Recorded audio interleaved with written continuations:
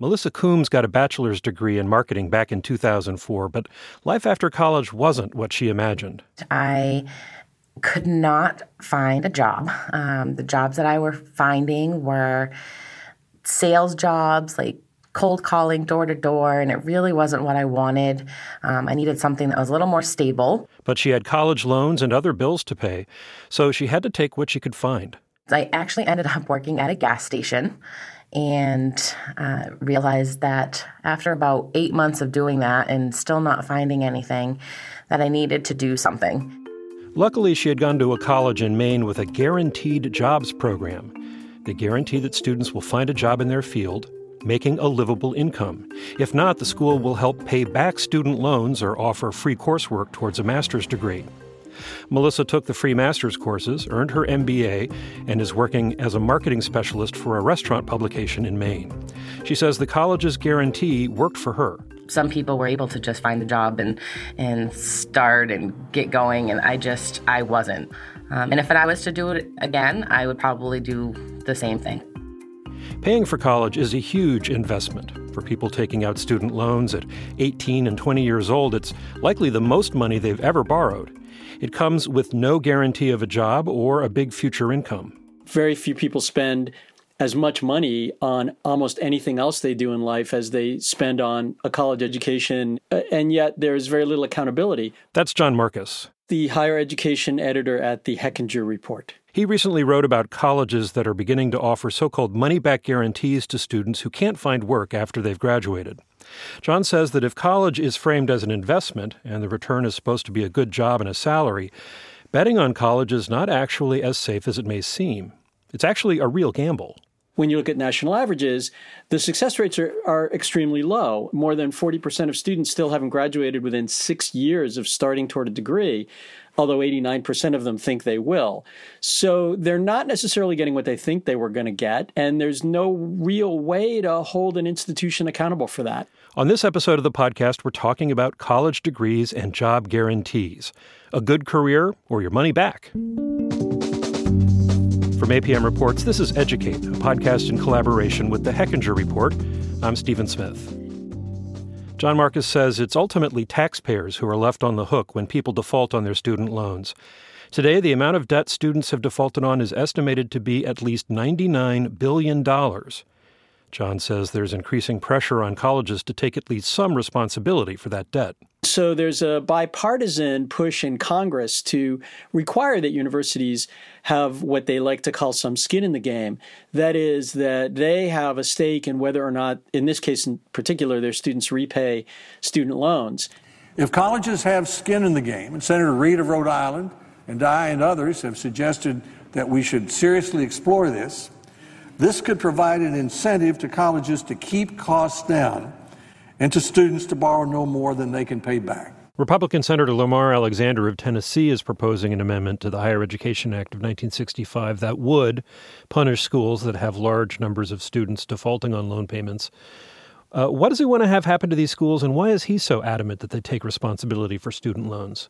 It's an interesting coalition of people on both sides of the aisle, from Lamar Alexander on the one hand, who's a Republican, to Elizabeth Warren, a Democrat. This would require that universities and colleges take a greater stake in their student success by forcing them to reimburse a share of the loans that their future students can't repay. The theory behind that is that if the universities have a stake in their student success, they'll take much more seriously whether students do, in fact, graduate and get jobs.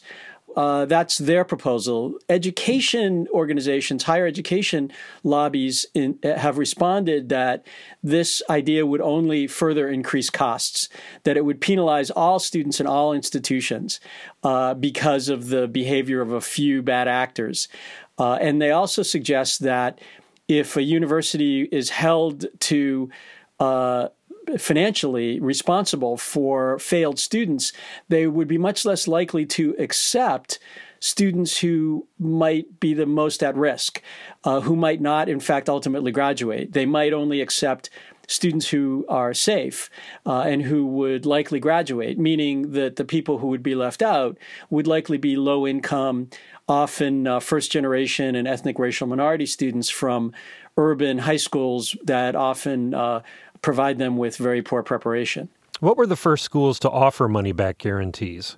The first to really do this at a significant level were these coding boot camps that teach you software coding and computer programming. Very, very popular, very short periods of study, very expensive. And in order to attract students, they have offered money-back guarantees. You will get a job in your chosen field within 6 months. Typically, you don't get your money back, but they would retrain you or they would put you through the program again until you do get a job. Some private universities and colleges have responded to this by offering their own guarantees. Now, critics of these guarantees have said that they're really if you look at the fine print, they're really more about public relations than anything else, because they apply only to students that, in many cases, who take very specific programs, who major in things like, at one particular university that offers a guarantee, you have to major in three particular disciplines. One of them is cybersecurity, which is a very high demand field right now. It's really hard to not get a job in that field. So in the end, it's unlikely that the universities or colleges would ever have to provide these guarantees. Most of them are so new that we don't yet know how many students would actually receive them. Many of the campuses of the State University of New York system say that if you don't graduate in 4 years for the bachelor's degree, you can continue until you earn enough credits for a bachelor's degree for free. Again, that hasn't really been around long enough for us to know whether anyone will take advantage of it. There are also a lot of restrictions. There are a lot of qualifications. You have to take a certain number of credits per semester, which is hard for students who, for example, might work part-time. You have to maintain a particular grade point average. And in the end, even if your tuition might be free, you're paying for the cost of living and you are foregoing any income that you might have expected to receive after graduating. So it's really not that great of a deal for the students. You went to Thomas College in Waterville, Maine, to report on their guaranteed jobs program. What did you discover there? So, the very interesting phenomenon that's happened at universities and colleges, which, as you and I have discussed in the past, when you cover higher education, you spend a lot of time kind of slapping your forehead and wondering what people are thinking. Most students presumably go to college because they want to get a good job ultimately, and yet universities and colleges, since the economic downturn that began in 2008, have reduced their spending on career services, something that a lot of students and their parents might be surprised to learn.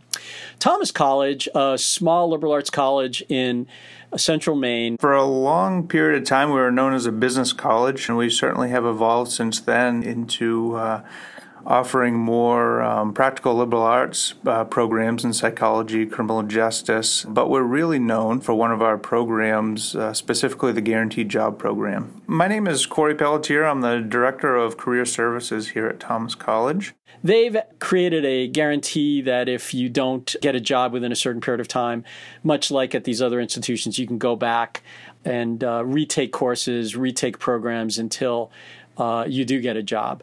Once again, that means you're giving up your time, which has value. Although you're not paying your tuition, you're paying room and board, and you're foregoing any income that you might have earned had you gotten a job right after graduation. Sure. If a student does not find a job within 6 months after graduation, there's a couple of different things that can happen. They can either have up to a year of their federally subsidized student loans paid back, or they can come back and take advantage of an educational benefit towards their master's program. There's also an additional benefit, which includes if they do find a job after graduation, but it's not within their field and it's not something they're happy with, they can come back for additional educational benefits, whether it be a different undergraduate program or a master's program. Of course, there are some strings attached. There is some things that students need to do. There's a GPA requirement that students need to take advantage of, and that's a 3.0 that they need to complete.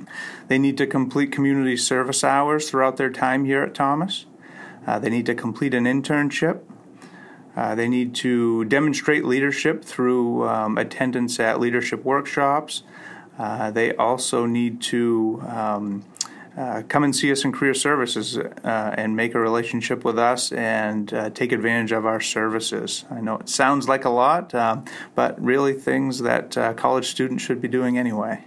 How do the placement rates at Thomas and other such guarantee schools compare to typical college placement rates? That's a great and really important question. Their placement rates are pretty good. We've been anywhere from in the low 90s to I think last year was 98% of students that had found a job after graduation. Thomas educates a lot of people in very specific areas where there's high demand. When you see these institutions that are offering guarantees, they tend to be doing it because they know they don't stand much risk. So they have pretty good placement rates. So institutions such as Thomas College have attracted more students to their programs because of this guarantee. There's another argument here, too, though, isn't there, that college is about more than just getting a job? There are those people who say that the system is becoming too consumer-oriented and is not paying enough attention to, making good citizens and that kind of thing. That's absolutely true. And so it's important to separate these guarantees. Some of these guarantees are you will get a job. You will get a job in your field within a certain period of time, or you will pass your licensing exam for which we trained you. And so I think that some of the guarantees are for, yes, you'll get a job. Some of these guarantees are, yeah, you'll graduate. And those are two very different things. And so whether or not you graduate from a liberal arts college is, I think, a reasonable thing to expect if you're paying the money and you're getting a decent grade and you're taking a certain number of credits per semester. Whether or not you get a job ultimately, yeah, I think an argument can be made that that's a really vocational way of looking at a higher education. Still, John Marcus believes there's good reason for colleges to have some stake in student debt. If you were a private business and more than 40% of your customers didn't get what they paid for within 6 years of as is the case in colleges and universities, 6 years after starting, you'd be out of business. But colleges and universities just continue to do business this way. I think a guarantee and a requirement that they have some stake in the process would potentially be an improvement, yes. We've been talking with John Marcus from the Hechinger Report. We'll have a link to his piece on colleges and money-back guarantees on our website, educatepodcast.org. That's it for this podcast. We'd really like to hear your thoughts and feedback and how this podcast made you think differently about college coming with the guarantee of a job. So let us know. We're on Twitter and Facebook at Educate Podcast, or you can send us a note to contact@apmreports.org. We'll be back in 2 weeks to talk about how schools can raise expectations and help students with disabilities to plan for higher education and future jobs.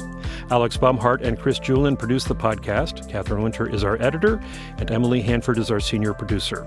We partner with the Hechinger Report, a nonprofit independent news organization focused on inequality and innovation in education. Support for APM Reports comes from Lumina Foundation and the Spencer Foundation. And one more thing, there's a new podcast with a story that might interest you. Before the 1960s, colleges routinely used gender quotas to suppress the number of women on campus. Some colleges outright excluded women entirely. You might be surprised about how things changed. Today, a new moon is in the sky, a 23-inch metal sphere placed in orbit by a Russian rocket. The Soviet launch of Sputnik in 1957 also launched a law that would end up opening the door to college for millions of American women. That story is on the latest episode of the Ways and Means podcast. It's out of Duke University's Sanford School of Public Policy and is hosted by our own Emily Hanford.